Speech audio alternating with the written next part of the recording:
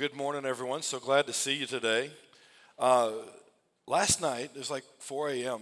I woke up and my mind was racing. And sometimes the Lord, it feels like He wakes me up in the middle of the night, and I'm like, why are we doing this right now, Lord? Because I got to get up and preach in a few hours, and I really need my rest. But I started thinking about, like the state fair is coming up, kids are going back to school, and even though there's still some time left in summer, there's kind of a normal transition point going on right now in our minds. And we're kind of gearing up for the fall and for the rest of the year. And I just got to thinking about what is it that we're trying to accomplish as a church. There's programs, there's activities, there's all kinds of stuff that goes on. But what is it at its core that we really want to see happen? And one of the most important things at the top of the list that I care the most about, and I hope you do as well, is your relationship with Jesus Christ. And this isn't a thing that you can be passive about. I started just thinking, and this is what was racing through my mind last night, was all these invitations that Jesus gives to us, like ask, seek, knock, hunger, thirst. These are not mild terms. These are very strong invitations. Come and see, follow me, be with me, remain in me, abide in me, believe in me, trust in me, be rooted and established in love with me, know me, taste that the Lord is good, imitate me, be born again, grow in the grace and knowledge of our Lord Jesus Christ, walk in faith, walk in love, take up the cross, stand firm, even die. These are not passive. These are very active postures that God wants us to lay hold of a relationship. And if you do all the stuff that a church might offer and you're not getting that, then we've failed, right? Last week we celebrated, Jay and I, over 20 years of ministry. And if after 20 years of ministry, 20 plus for the two of us, we've been serving a lot longer than that, by the way. We go back even 4 or 5 years before Lakeside. But if at the end of the day you haven't developed a relationship with Jesus Christ, a vital relationship, then what have we really accomplished, right? What's it look like this fall for you to grow in your relationship with Jesus Christ? Now, Jesus said, it's good that I'm leaving to the Father because I'm going to send my Spirit. And I got to thinking about our relationship with the Holy Spirit. And do you have a relationship with the Holy Spirit?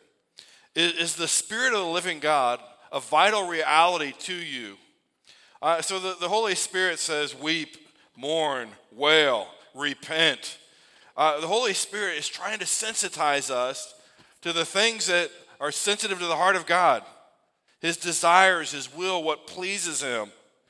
And there's things in our life that we just need to repent from and turn away from and be broken about and wait and invite God's Holy Spirit.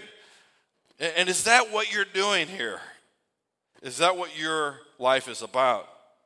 Welcoming the Spirit, beginning in the Spirit, being immersed in the Spirit, renewed in the Spirit, filled with the Spirit, singing in the Spirit.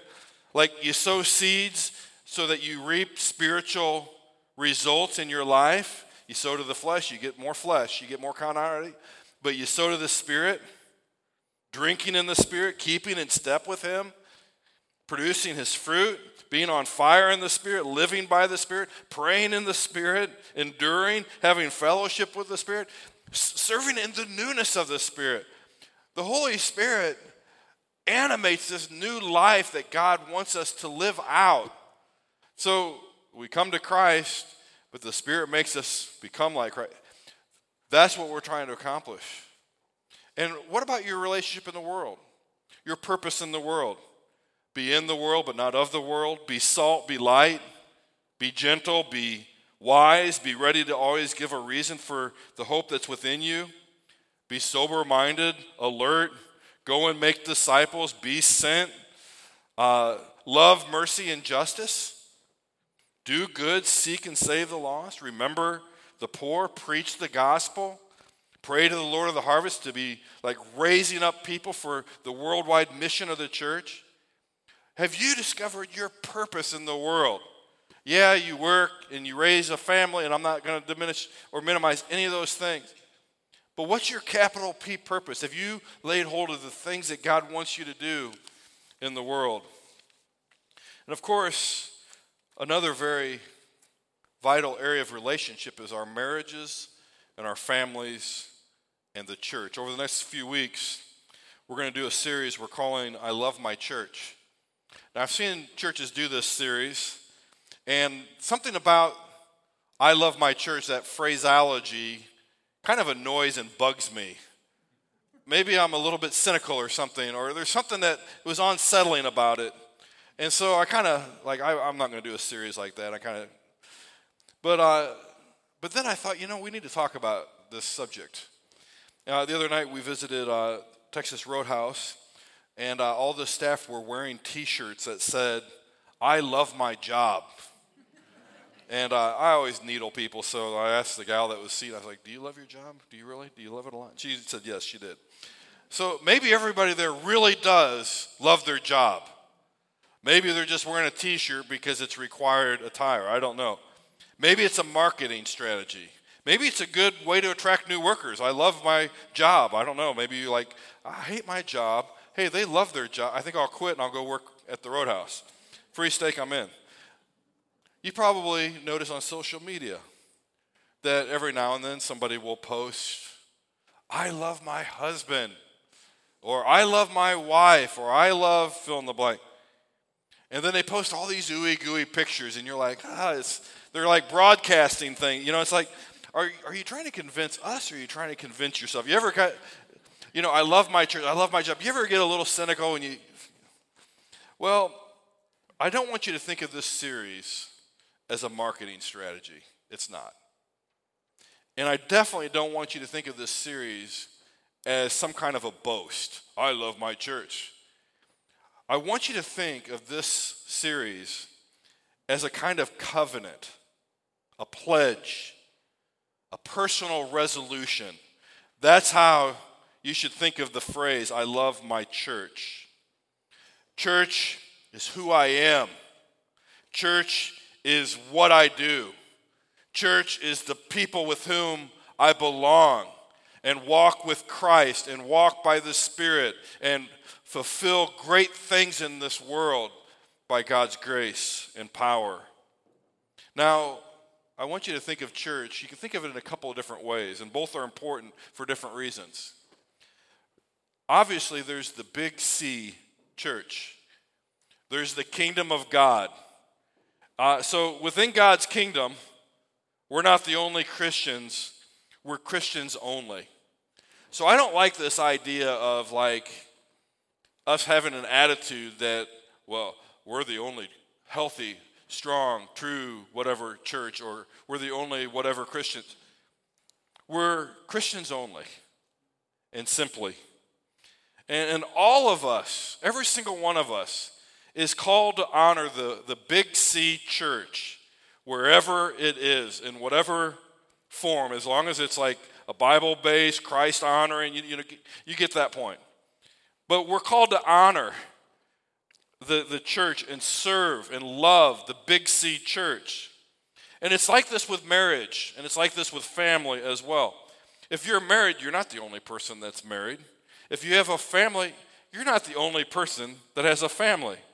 And so there's a sense in which we have a duty to respect marriages everywhere and honor marriages everywhere, but also strengthen families everywhere. The capital M marriage and the capital F family is something to be, and the Big C church are things that are, the kingdom of God is embodied in these institutions, and they're so vital and structurally important to God's purposes into our world, and we are sold out to those institutions, to those designs of God, right? But there's still the little C church. And Lakeside is one of hundreds of churches in Sangamon County, maybe 1,000. I once counted just in the greater Springfield area, I once counted there was like over 300 churches in this area. Half of them are Baptists. I was going through, I had to type all these out. I was working part-time. This is a while back, but I was typing up all these addresses, and I got to the Baptist. I was like, oh, there's American Baptist and this Baptist and that. But anyway, it's kind of funny. But in the book of Acts, there's a church at Jerusalem, Corinth, Galatia, Colossae, Philippi, Ephesus. And the thing that we know is that God has always organized his people into marriages, into families, into local fellowships, into churches. Big C church, but a little c church. And the reason is that God never intended us to act like a bunch of freelancers when it comes to the kingdom of God. You know the freelance mentality, here today, gone tomorrow. There are so many Christians today that just float around from place to place. And I'm not deriding anybody or throwing shade on anybody. There are good reasons often to maybe leave a church fellowship and join with another. Like, there are legitimate biblical reasons, and a lot of you have exercised that. And I'm not talking about that. I'm talking about this mindset, though, where we're not rooted or anchored anywhere. We just float around. And there's people that imagine that they're part of the big C church, and they never get around to anchoring themselves in the little C church. Maybe they think they're above the little C church. I'm above getting obligated and getting committed and getting sticky in the little C church. This is one of the reservations I often have of parachurch organizations, is that when you have these churches that are parachurch organizations, they kind of exist above and beyond the church, missions agencies, Bible colleges, universities, on and on it goes, financial things, whatever it is. But often people that work in those things, because they're serving the big C church, they don't feel like they have to be part of the little C church. And so they're freelancers, and they float around, and they're kind of political. And, I want you to think, there's so many men that imagine themselves to be, or they desire to be a father, or a dad, or a husband. Or imagine a woman that wants to be a mother, or a mom, or wife. But imagine that the man and the woman, they move from place to place. And they're always moving from house to house and relationship to relationship. This is the new design of marriage and family today. That the overwhelming majority of people don't want to move into commitment with each other. They want to have a freelance marital family relationship. So I want you to not imagine because some of you maybe live in it, some of you have experienced it, some of you want to see it change, but imagine people never putting their roots down anywhere. Mother, father, what kind of home, what kind of family, what kind of children come when mom or dad, never have any glue on their feet? They're never committed. They're never part of something. They're in relationships. They just aren't committed here to a particular person in time and place. And I also want you to think of the church. What would come of Christ's church if every Christian just floated about, never committing themselves to any one body? I want to tell you, before I came to Lakeside, I was in Berlin, Illinois, in a small church. It's rural, and there's not a lot of churches. You're kind of the church of the community. And there's kind of a stickiness to relationships, and people either come to that church or sometimes they might drive into Springfield or whatever, but for the most part, you have a fixed group of people that relate to a church. But in Springfield, there's just this evolving door of people that are here, and then they're there, and then they're there, and it's like every few years, everybody just it churns, right? And what comes of a church where everybody's just continually churning like that? What comes of a marriage or a family? You know exactly what comes of it. Love can't be hollow boast. To say, I love my church means that you have a church. And it's okay for you to say, I have a marriage, I have a family, I have a church. This is my church. Not in an arrogant, boastful, exclusionary kind of way, but with a mentality of ownership and a kind of Like that you're laying your roots someplace. And there's a people with whom you've covenanted to grow. And you have a place. And there's some substance to it. You know, last week we talked about, I think, something very important. We talked about the difference between God's general goodness and God's specific love. And so God's general goodness is that God touches all people everywhere in profound ways and important ways. His kindness spreads across all of humanity, and he causes his sun to shine and his rain to fall on the righteous and the unrighteous. He gives good gifts. If you lack wisdom, he gives wisdom to everyone generously without finding fault, which is awesome because maybe you're like, I need wisdom, God. But God has a particular kind of love that in the Old Testament is called Hesed love, and in the New Testament, agape love. And we see this Hesed agape love of God in the Bible. It is the headline of Scripture. It appears again and again and again in God's relationships with Israel, in Christ's relationship to the church. It is the central feature of God that we can key into. So when God calls Abraham, he makes a covenant with Abraham. And he says, go from your land, your relatives, and your father's house. You know, like leave these things that you've been comfortable with. There are times of transition. There are times for a fresh start, a new beginning. That's why I don't want to throw shade on the idea that a person might leave one church for another. But it shouldn't be a habit and a pattern. It should be once in a, maybe like, but anyway, leave, and I'm going to show you the land that I want you to go to. I will make you a great nation. I, God says, will bless you. I will make your name great, and you will be a blessing. I will bless you. I will curse anyone who treats you with contempt, and all the peoples on earth will be blessed through you. I emphasize I, thou, I and you. Because when you're in a covenant relationship with God, and he has agape hesed, it's he and you, I and you. And God is doing specific things for you that go far beyond his general goodness that he shows all people.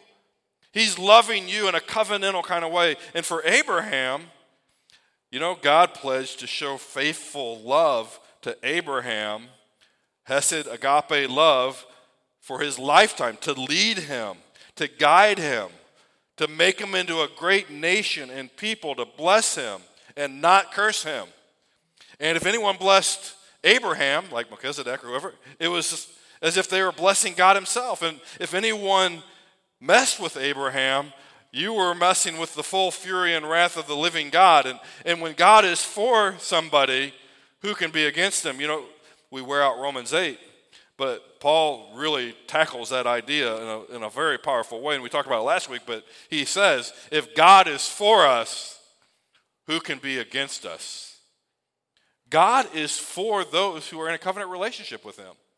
He is for those who fear him and love him.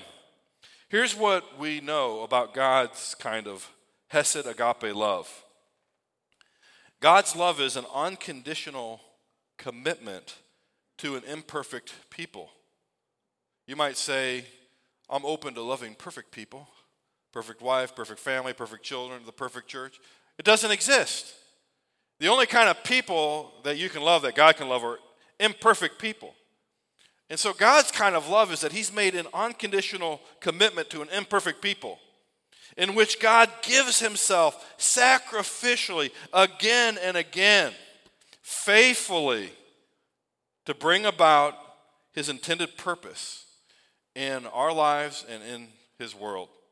Now we know in the Bible, right from the first opening chapters, we know from the Bible how people can become so stubborn in their rebellion. You know it of yourself. You know it of people you care about. How stubborn we can be. And obstinate and stiff-necked. You know, there's all kinds of descriptors in the Bible. But you've seen that stubbornness and that pattern. Yet what do we see of God? God can be infinitely more stubborn, but in love. For God, love isn't a sprint, it's a marathon. And he spends himself in that marathon.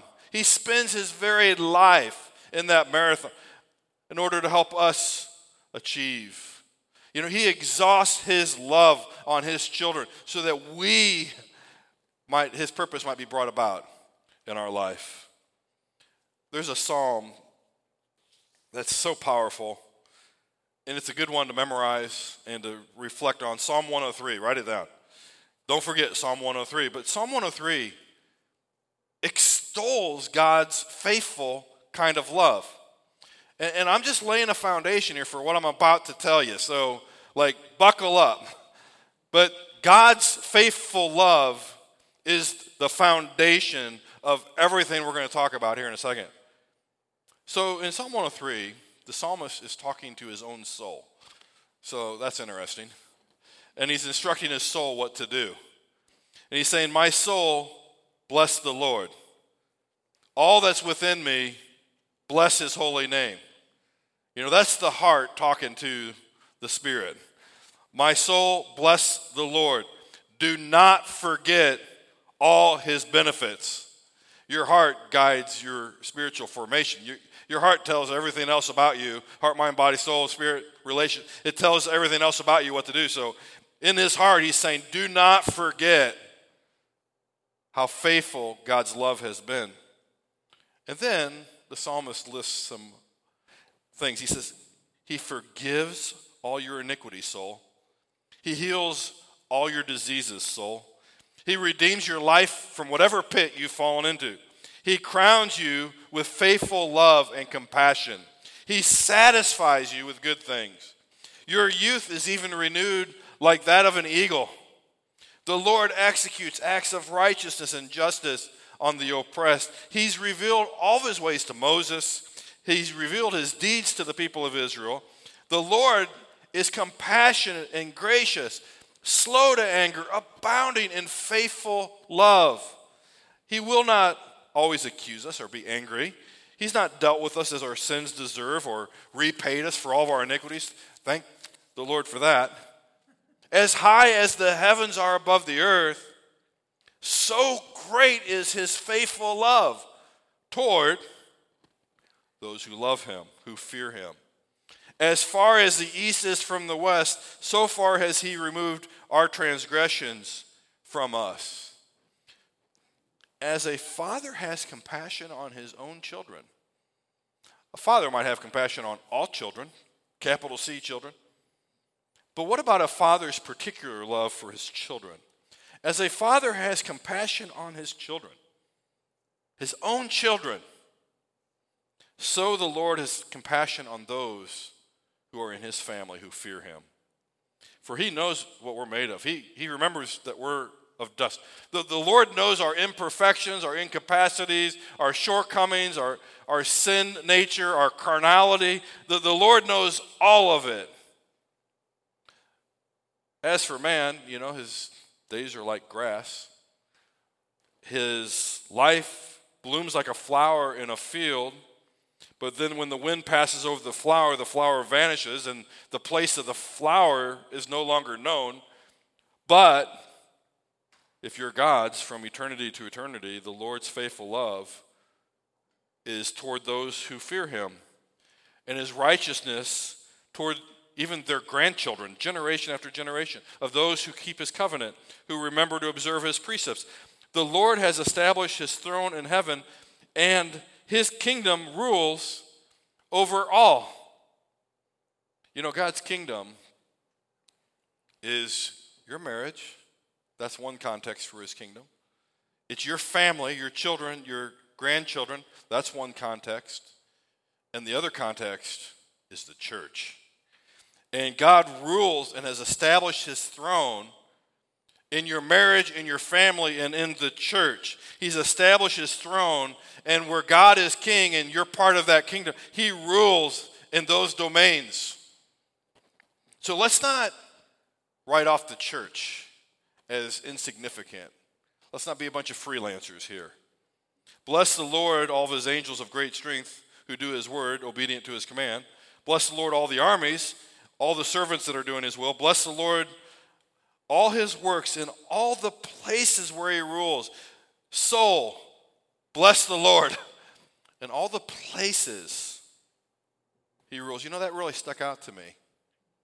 Because we need a place to live out the kingdom. A relational space, a marriage, a family, my church. Now, I thank God for his goodness every day. But more specifically, I praise him for his covenant, faithful, hesed, agape kind of love. If you're in Christ, God isn't just doing good to you or me. He is faithful to me. He is for me. He blesses me. He forgives me. He heals me, redeems me, sanctifies me, satisfies me, crowns me with good things, renews my strength, blots out my transgressions. You know, if you were to make a list for your soul of all the benefits of God that you're not to forget, you wouldn't have enough pages in your journal to fill up and list all the benefits of God because you're his. God gives those who love him indescribable gifts and blessings.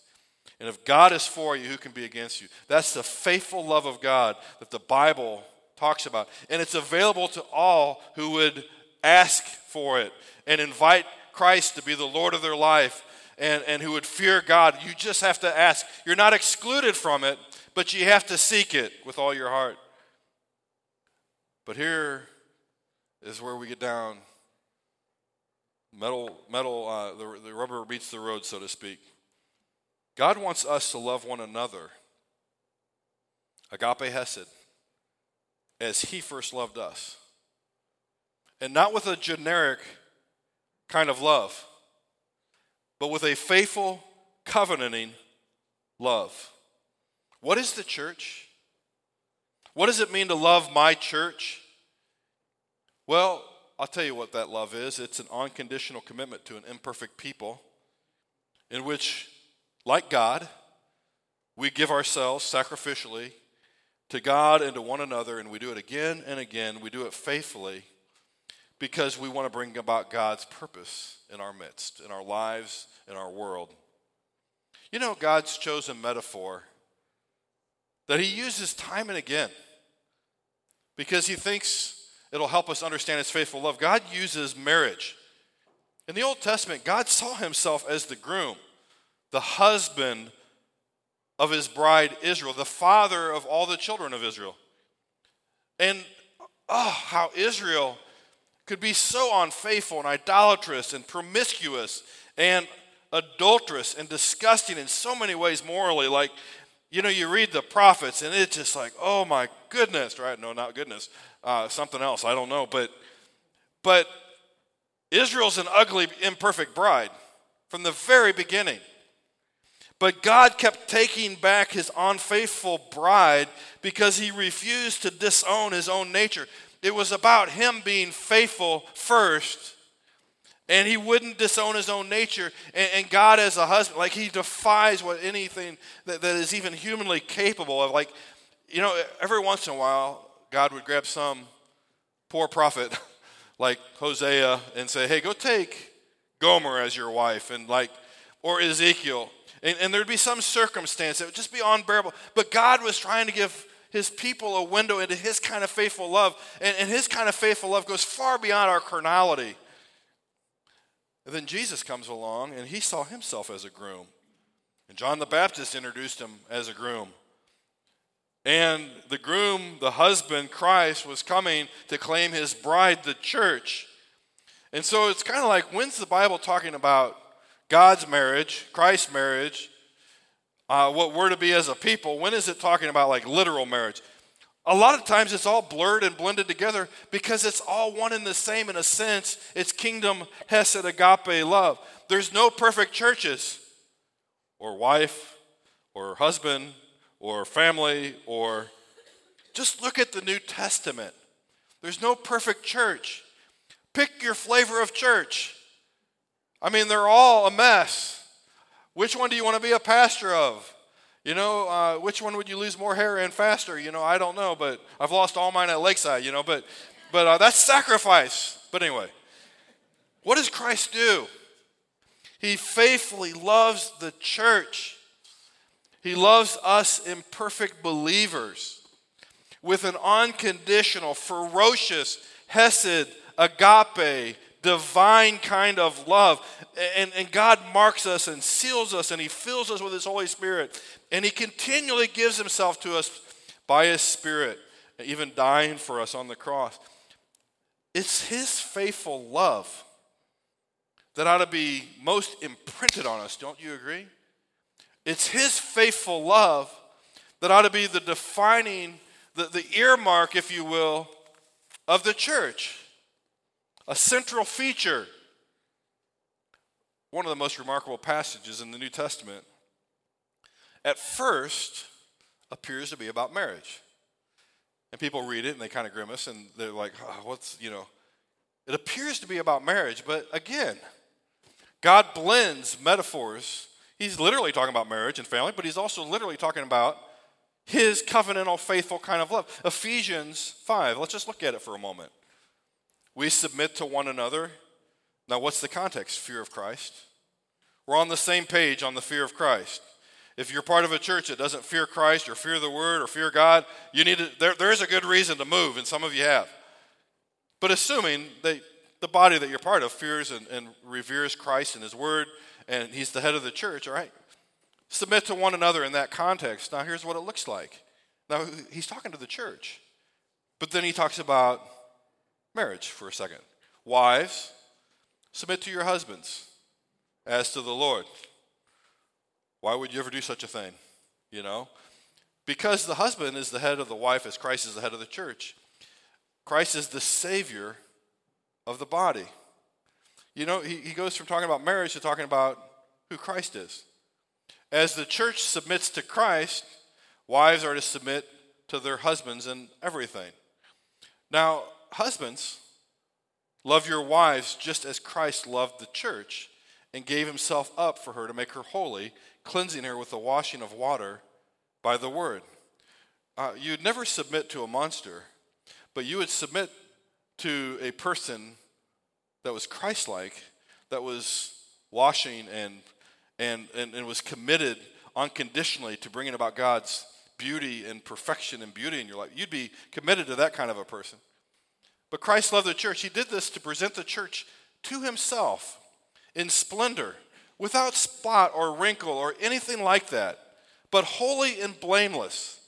And in the same way, husbands are to love their wives as their own bodies. He who loves his wife loves himself. You see how everything's just kind of being blended together? No one ever hates his own flesh. They provide and they care for it, just as Christ does the church, since we are members of his body. Now, for this reason, a man will leave his father and mother and be joined to his wife, and the two will become one flesh. This mystery is profound, but I'm talking about Christ and the church. To sum up, each one of you is to love his wife himself, and the wife is to respect her husband. There's application for marriage, but the application for the church is that we've left and we've cleaved together, and we've become one flesh together, and we are members of one another.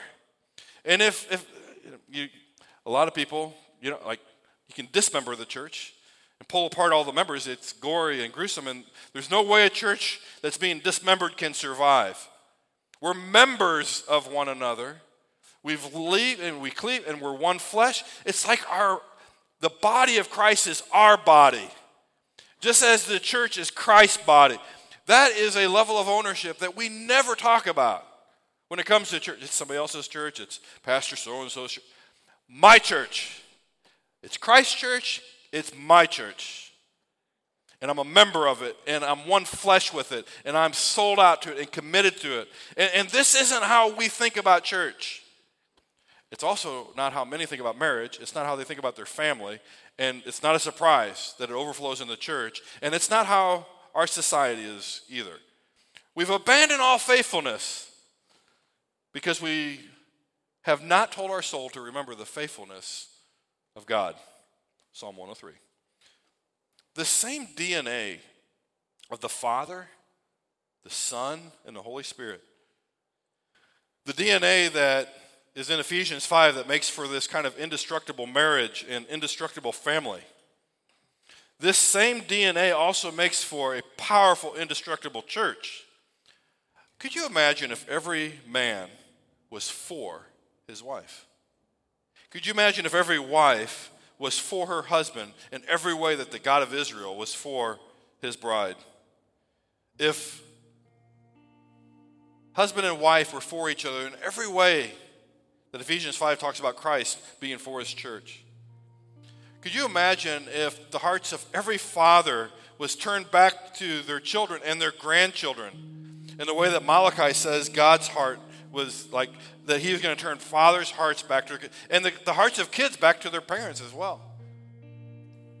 Could you imagine if every member of the body of Christ were really for one another? If every member saw to it that God's intended purpose was being brought about. So husbands looking out for husbands, wives and mothers and fathers and families looking out for families, and not just members looking out for each other, but maybe churches looking out for each other as well. Why stop just, imagine if the DNA of God got deeply imprinted in a way that we thought about everything from marriage to family. What would God do? Every time God has done something extraordinary in history, he's always created an institution or an organizational design as a holding environment or a vehicle to accomplish what he wanted to see happen. So an example is the tabernacle in the books of the law. An example is the temple. An example is the Levitical priesthood. But for us, it's also, in addition to all those things, the most core institution that God established from the very beginning was marriage, context for God to rule, the kingdom of God, your family, but also the church. The church is the priesthood of all believers. And what would it look like for God to have his way in the church and in our marriages and family? What does it mean when Paul says that we're to be members of one another? What does it mean to have a one flesh mentality, not just in marriage, but in the church? What does it mean not just to wear a t-shirt that says, I love my job or I love my church or whatever, but from the heart to live out a covenant with one another? Wouldn't you want to be a part of a church like that? What does it look like for us to pledge ourselves to one another? I love my church. This is what we're going to spend the next couple of weeks unpacking. Do you think it's important? You bet it is. What does it mean to love my church? What does it mean? What does it look like? Yes, Christ, Big C, capital church, but this church in this place at this time that God has called us together to be in. What does it look like to love his church? I hope you'll join us on this short journey.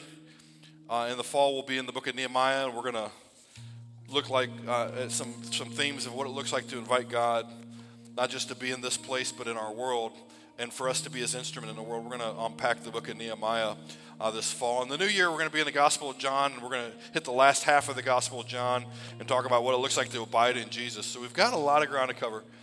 But won't you join us on this journey? Let's pray. Dear Father, we pray that by your Spirit you would just enlarge our imagination and our understanding of what we're to be together as your people, who we're to be with you as our God, with Christ as our head.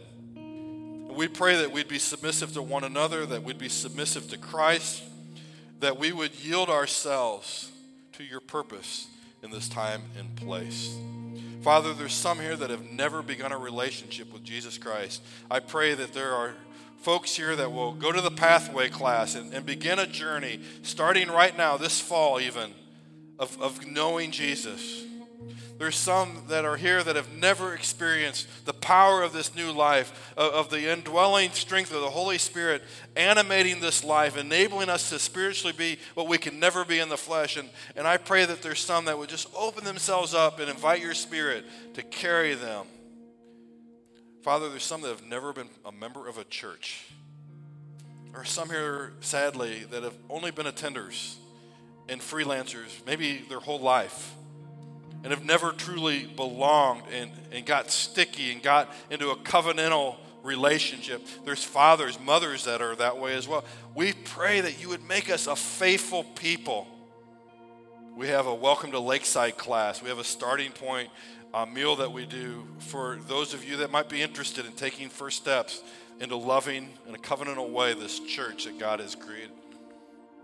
Sadly, there's some of us that maybe have never understood the light that you want us to be in the world, the purpose that you've created us to fulfill. We pray that that journey begin in this series and continues this fall. And may we engage more deeply than ever before to understand your purposes. We pray this in Jesus' name. Amen.